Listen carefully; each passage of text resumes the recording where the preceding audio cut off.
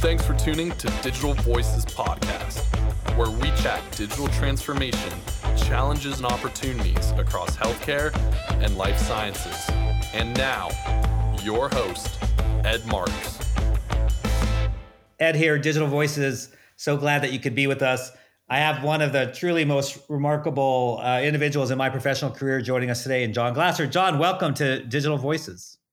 Thank you, Ed. It's a pleasure to be here. Good to see you. No, it's going to be so awesome. I've been looking forward to this for a long, long time. But first, DJ Megan, because we're going to talk a little bit about mentoring.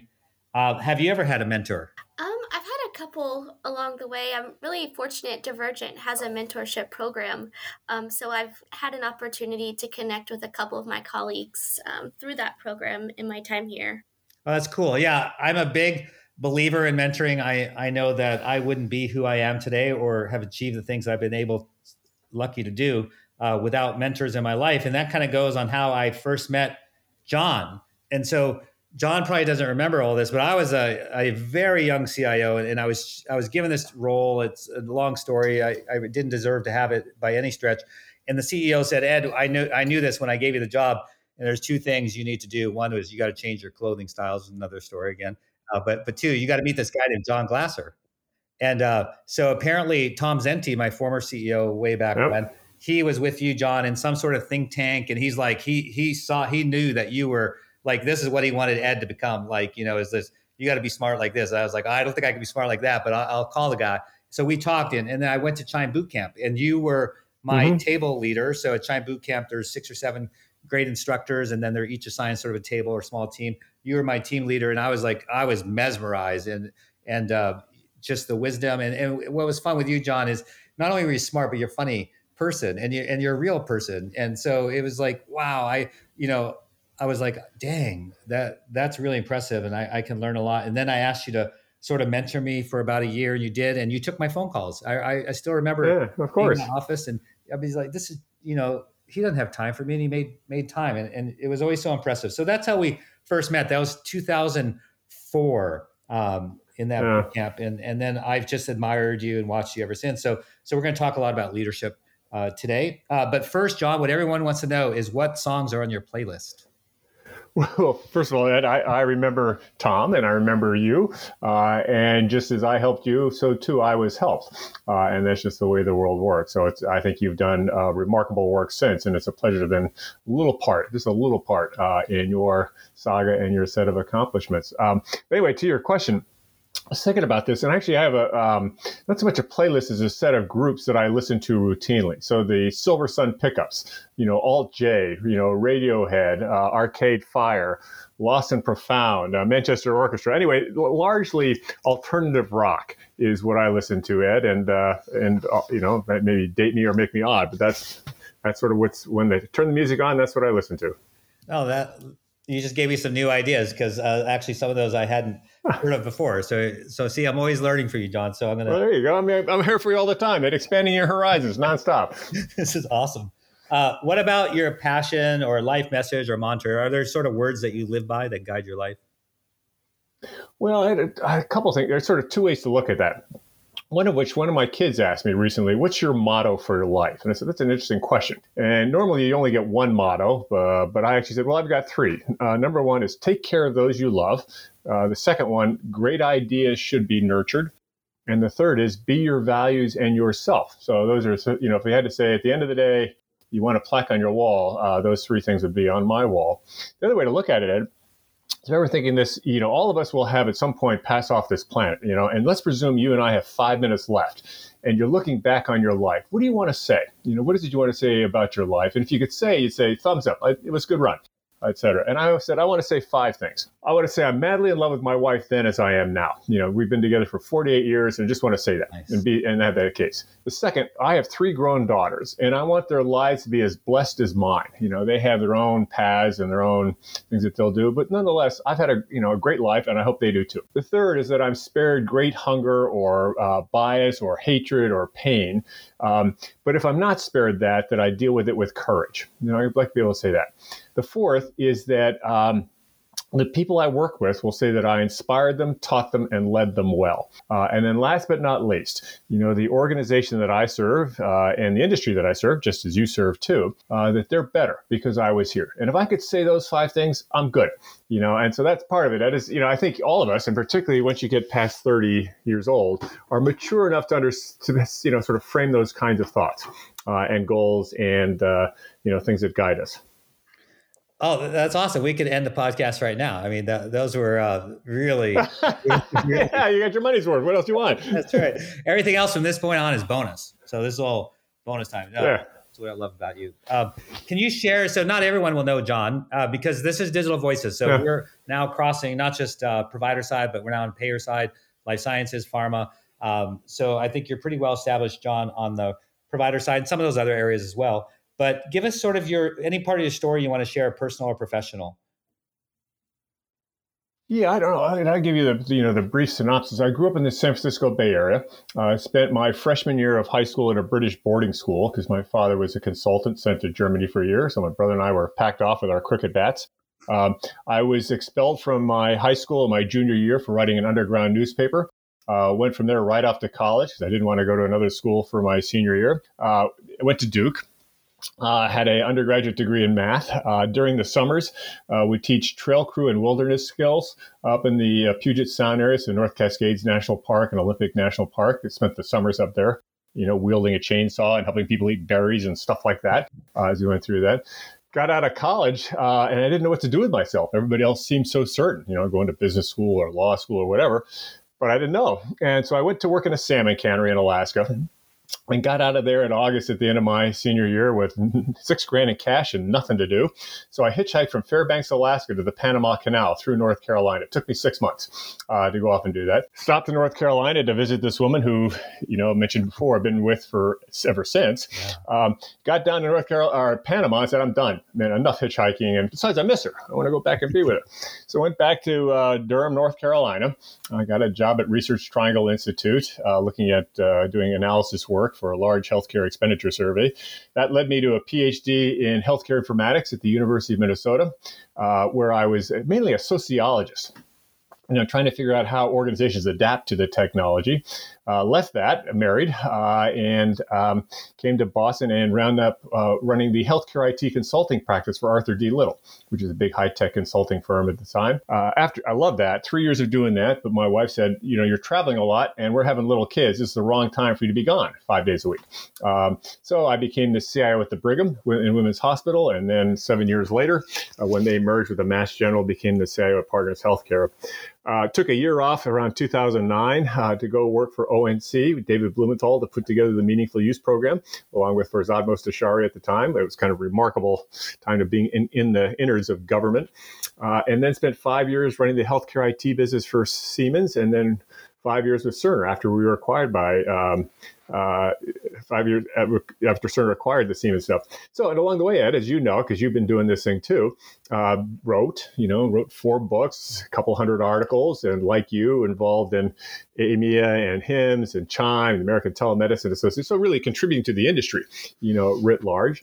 And in addition to, being with Miss Denise for a long time now, we have 3 grown daughters and 5 grandkids. So that's it. And I always think that from the period of time from about 16 to about 23, I was interesting. Since then, not so much between the high school and the HI, all this other stuff. But anyway, that's the brief, I guess may have been a minute and a half version of the whole thing. No, that's great. That does provide a lot of insights. And it is interesting, that time period between 16 and 23. So I didn't know all those stories. And it is what helped shape and form you, because you were always sort of leading and pushing new things, developing CHIME, you're always pushing new tech and just leading. And I don't want to say it's rebellion, but I don't know what the right word is, but there was something inside of you, right? That's always like, not rebellion. So it'd be more like, what's it called? Explorer, always like pushing the envelope, looking out and trying new things. And I think fair, Ed, and you have this thing too. I mean, it is the willingness to say, I'm going to try something different. Yeah. And, whether it's, I'm going to hitchhike from one part of the, North America to the other part of North America, or even differences. I'm not going to go get a job right away because I don't know what to do. But it's also following your instincts. Yeah. The instincts that says, I'm going to go back to North Carolina to be with this woman. I'm not, Yeah. So go do it. Things along those lines. And, realizing that you'll be richer, as a life story as a result. And if you manage it well, the level of risk you really take on is pretty darn modest. It's not like you bet your life on these things or you bet, all kinds of other stuff. So if it doesn't work out, there you go. That was the next thing I just written down. You just used the words, is taking those managed risks. So you've lived a life where, like, you went to you went with Cerner and Siemens. You took these new risks. The whole thing going to Panama, working at in Alaska, all those different things. It kind of shows this early element of risk taking, and so I think that's probably what helped you a lot, in your different roles as well. So. No, that's really interesting. That's why we ask the question. Now, tell me, what in the world does it mean to be an executive in residence? So you're serving at Harvard as an executive. Pretty fancy, huh? Yeah. It's like, that sounds like a cool title to me. Well, someday, Ed, you play your cards right, it could be you. And I think it generally is a role that people often take when they're at the end of their careers. And they've got a lot of wisdom to impart. They served in executive roles, but they're said, listen, I don't need to manage folks anymore, and I don't really need the corner office anymore and all that stuff. So specifically here, I teach 6 times a year executive education at the Harvard Medical School, a course on leading digital transformation. So these are 2-week courses. A lot of people from all over the planet. Only actually about a third from the U.S., 2/3 from outside the U.S. About a quarter from health systems, but the rest from governments and health plans and life sciences companies, et cetera. So we go through that. What's it all about? And so it also helped them think through new courses that they ought to have, particularly in executive education. I love executive education. So they got to, if you're going to do that, they want to give you a role that sounds like you're highfalutin. And so, Grand Poobah was taken, all knowing, all seeing, all powerful was a little over the top. So executive in residence is kind of what we settled in. So, it carries a sort of some gravitas with it, but it also acknowledges that there's a real role here, that you do real things. Is there anything that you've learned through that experience, either putting together the curriculum or learning from the students, that you wish you would have known, like when you were back, like as a CIO at Brigham? Not really. I always think, the work that I do or have done and the work that you do is very experiential based. Yes, you can go to school and take courses, but there's nothing like living it. And I sometimes use the example, there's a big difference between reading about raising a kid and raising a kid. Uh-huh. And there's a big difference between trying to get clinicians to use a system and reading about it and trying to go into a room and get them to do it, et cetera. So there is nothing like it. It's like all kinds of things in life. It's like being in love. There ain't nothing like experiencing it to often do this. So in a way, you say, even if you had told me back then about certain things, I wouldn't have known it or understood it like I would after I've lived it and been through it, et cetera. And I've been fortunate to, be, every now and then you'll make a career mistake, say, well, that wasn't the best choice, but they're easy to fix in lots of ways here. And even if you told me up front, that's going to be a mistake, say, well, what the hell? I got to go try it, and see what it's like. And I will learn from all of that. So I don't know that there's this boatload of stuff that would have said, geez, John, here are 5 things to remember. Right. And if I had known those, I'd be that better off. I do think like a lot, and there are some things you could say, but I do think a lot of things, like trust your instincts, I think is really good piece of advice, et cetera. But a lot of that is you got to go live it, and you'll be smarter. And the course teaches you, at least this teaches me, in a couple ways. One of which is, and you've done this, Ed, because you do a lot of writing. You think you know it, and then you start writing, and you say, I don't know it as well as I thought, because it's not coming out tight, and so you actually learn a lot by putting together lectures, et cetera. You really hone your thinking. Second, we have guest faculty. We have, for example, this woman who works for the World Health Organization who talks about digital transformation using the technology in sub-Saharan Africa to reduce childhood mortality and eradicate polio. And you learn a lot. You say, wow, that's pretty cool. And so you learn just from the people who are there, and you learn from the students, the questions they ask, this, that, and the other. So you're learning all the time about what's really going on, what the issues really are, some of which are highly predictable. Organizations are hard to change, others of which are relatively new because the technology is new. Yeah, that's fascinating, and that I can see how you're always in this perpetual learning mode, and that's what makes it's cool. You who you are. It's cool. Yeah. When did you first realize? Was there a moment that you realized you were a leader, maybe as a kid or in early adulthood? Was there ever like this defining moment, or was it something that just came about over time? No, I think for me, it was more of a passing observation. I mean, at the end of the day, I think very few people wake up in the morning and say, I'm a leader today. Very cool. I'm excited. I'm a leader. Like very few people wake up in the morning and say, I'm going to get paid today. That's great. I love getting paid. Of course you love getting paid. Okay, I got it. But that's not what gets you up in the morning, get you all fired up. It just doesn't. What gets you fired up and say, man, we're going to, me and my team or me and this group of folks, we're going to go off and tackle some stuff that's really pretty important, or pretty cool. We're going to make it progress. Or we got a boatload of hurt. We're going to go in and fix the darn thing, get us out of this soup, whatever. And so you realize, one is whatever we're going to do is really interesting and meritorious, worthwhile. And so you want to be part of it. You want to make it happen. The second you say, and I can help that. And how do I help that? Well, I'm actually pretty good at bringing teams together and getting them to do this. That's my role. Now, other people in the team have other roles. You get your chief technical wizard. He or she will do their role. And you got someone who's a clinician. He or she will do their, we all got roles. But together we're going to go off and do that. And then you're doing this and you say, well, this is great. I really like this. At least I like most days. Not every day, but I like, vast majority of days. And someone says, but you're leading. I said, oh, I guess you're right. I hadn't even thought about that. It was kind of incidental. It's like observing that I'm 6'0". Okay, I guess you're right. I hadn't really thought about it, but you're right. So I don't know that I ever had this moment where says, golly, I'm a leader. It's these series of moments is I like the act of leading.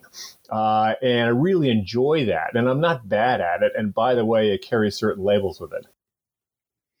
Yeah, that's a great way of framing it. What about leadership moments, though? Have you ever had, like when you are a leader, were there any certain moments that happened that sort of defined you? Like, is it like a big thing that made you think about things differently after it happened?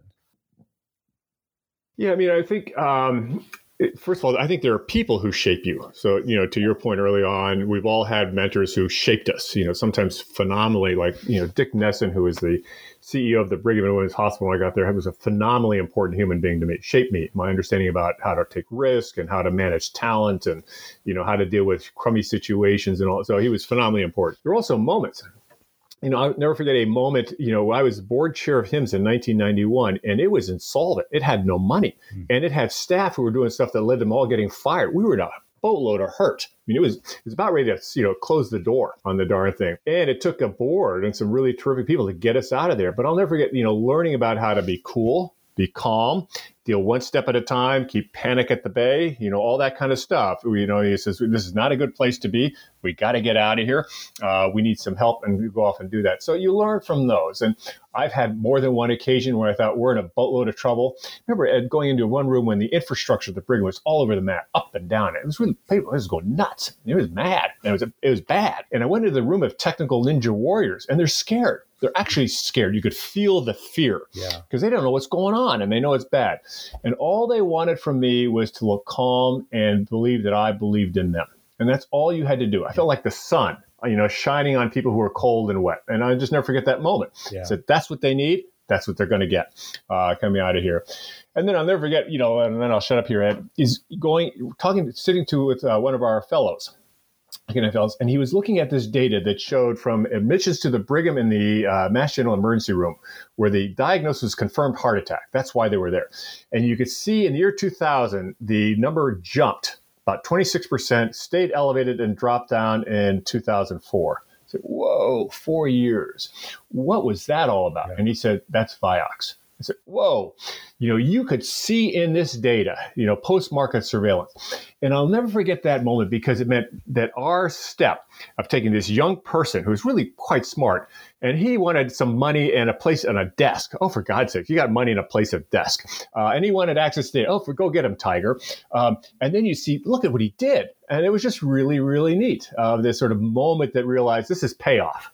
For all the work. It's like payoff seeing you excel. That's the payoff, for a couple of moments way back when. And that's kind of one of those defining moments that say, this is why I do this. Yeah, that's really cool. Hey, we're going to get some free consulting from you right now. So based on all of your experience and being the executive in residence at Harvard, what is some recommendations, a couple of recommendations maybe for someone early in their career? So let's just say it's a John or an Ed, in their or mid-late 20s, but they seek to, aspire to something, maybe a director or vice president, maybe CIO. What kind of advice would you give them? Well, I think a couple, one is make sure you like it, so don't do it because it's sort of automatic. I've seen people who became doctors because it's automatic, or lawyers or whatever. Make sure you like it, or at least you think. You may not know because it's still early. But I think a couple things. Trust your instincts. Your instincts will tell you, and those are sometimes personal, like falling in love with a spouse. Sometimes, but trust your instincts that go through this. The second, always work on your skill set. Can you, give talks, write. I always think writing is a great thing to do because it helps you sort of clarify your thought process, et cetera. So work on your skills of forming teams and work on your skills of communicating. Just make sure you're as good as you can be from a skill level. Because when you're up at that altitude, it takes a lot of skill, because you're with a lot of very skilled people and you got to hold your own at that type of thing here. The third thing that I would do is if you're in an organization, seek out people who will be your mentors. So you can close the door and say, I'm in this jam. What do you think? And particularly people who can see you in action. Who can say, how did you think I did at the last minute? Well, John, there are a couple of things I might have done better, along the way here. And so you want, and people are usually pretty good about their willingness to do that. You're not there every day in their office, but you're, from time to time you do that. Last piece of advice I will give you is if you say you're going to develop, and I think these develop over time, a leadership style. Some people, there's just different styles, and we've all seen this, et cetera. Say, well, where does that style come from? Say, well, part of it is who you are personally. You have a sort of personality that is either gets angry easily or doesn't get angry, whatever it is. There's a personality that you have. But the others, I want you to go into meetings, where you're going to see other or leaders around the table, and you're going to observe certain behaviors. You say, that's cool. And that guy, that's however he or she did, that's great. I remember Jim Mongan, the CEO of the Partners, was the best listener I've ever seen. He'd open it up, let people talk for 40 minutes, and at the end would say, I think there are 3 things we got to do. Whoa, that was so cool. How did you do that? And I thought, I want to be like that. Yeah. I want to. So you actually, your leadership style is a composite, a mosaic of, I want what Ed's doing, and I want what he's doing, and I want what she's doing, and I want to make those my own. On the flip side, you'll see leadership styles that you think that's appalling. Like someone dressing down a subordinate publicly. You don't do that. Right. I'm not even sure you do it when the door is closed, but you certainly don't do it in public. So you say, I ain't ever doing that. Yeah. Okay. So I just, or caving, the winds start getting a little rattly and their decision gets a little wobbly, et cetera. Don't cave, man. You got to hold still, hold fast, et cetera. So that's what I would do. Yeah. Follow your instincts, make sure you like it, get some good mentors, and then, gradually build this leadership style that is your own. Well, love it. That was good stuff. So, John, what about recharging your batteries? So, you had little girls, 3 girls, and, of course, your loving wife, and the stress of, big time executive. What did you do to sort of, get away, recharge, any advice there?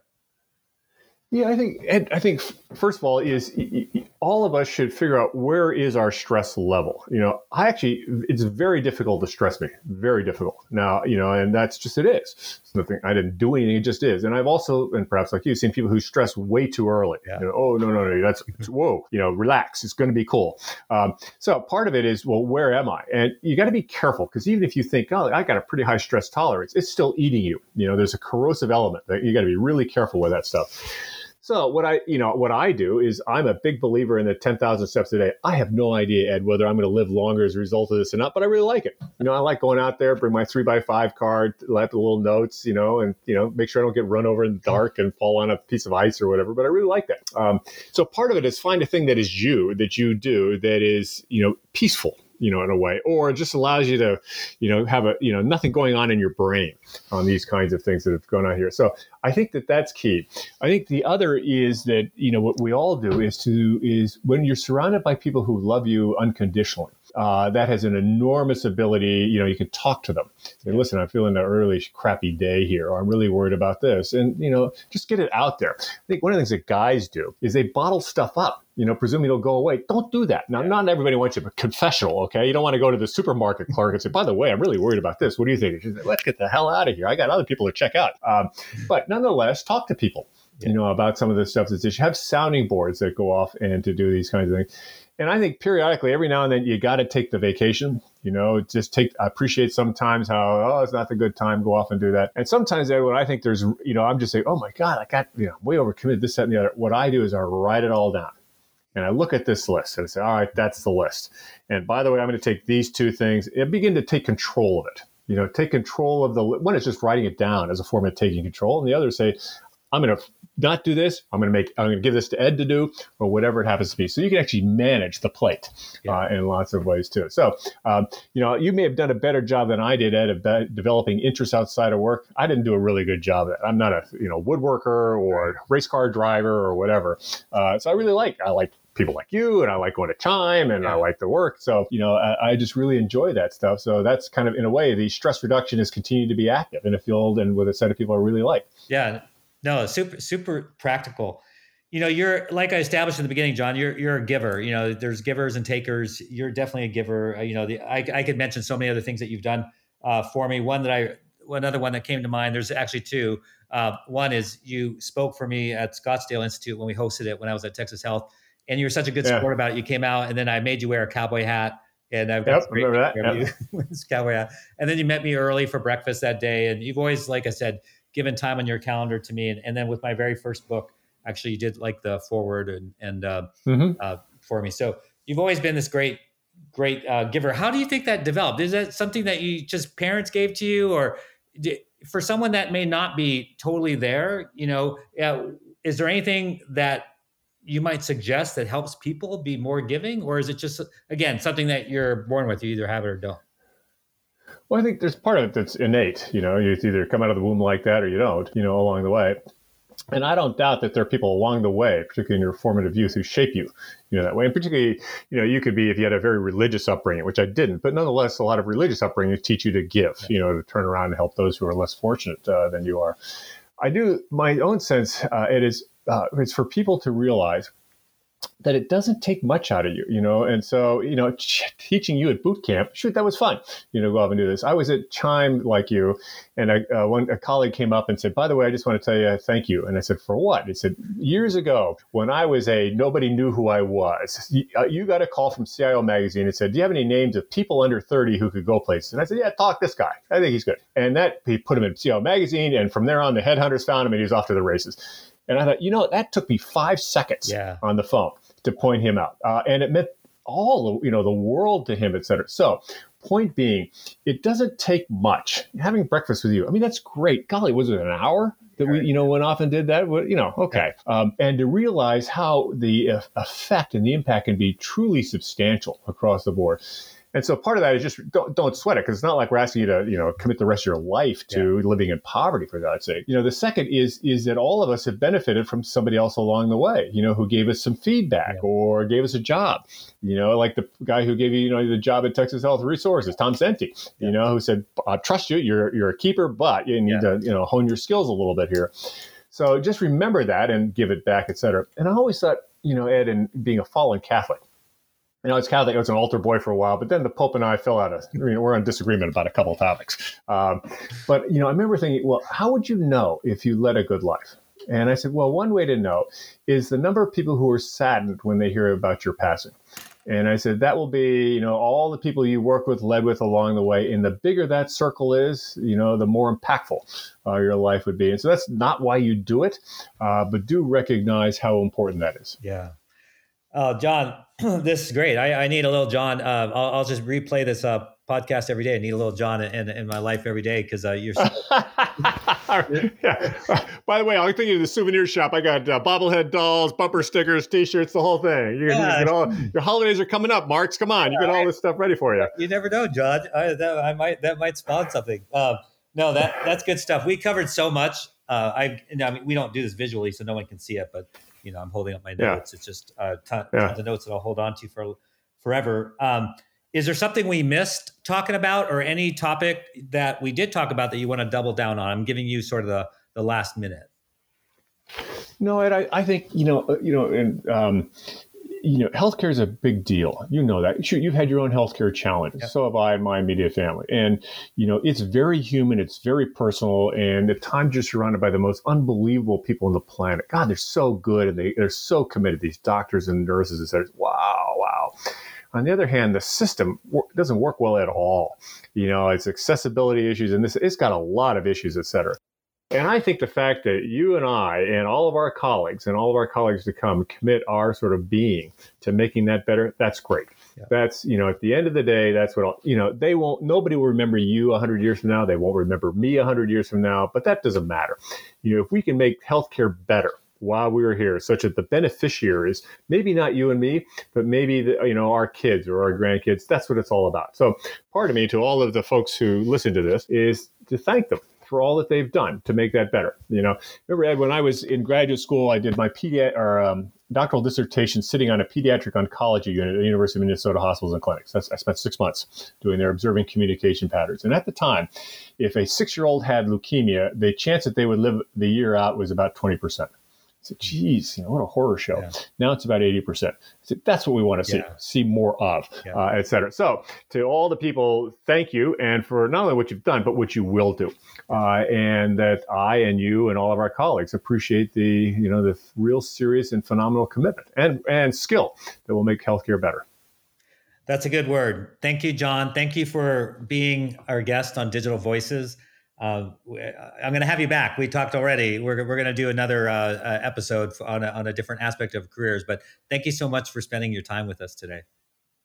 Always a pleasure, Ed. That wraps up Digital Voices. Thank you for listening to Digital Voices Podcast with Ed Marks. If you enjoyed this episode, subscribe on your preferred streaming service and leave a rating and review. And most importantly, thanks again for listening.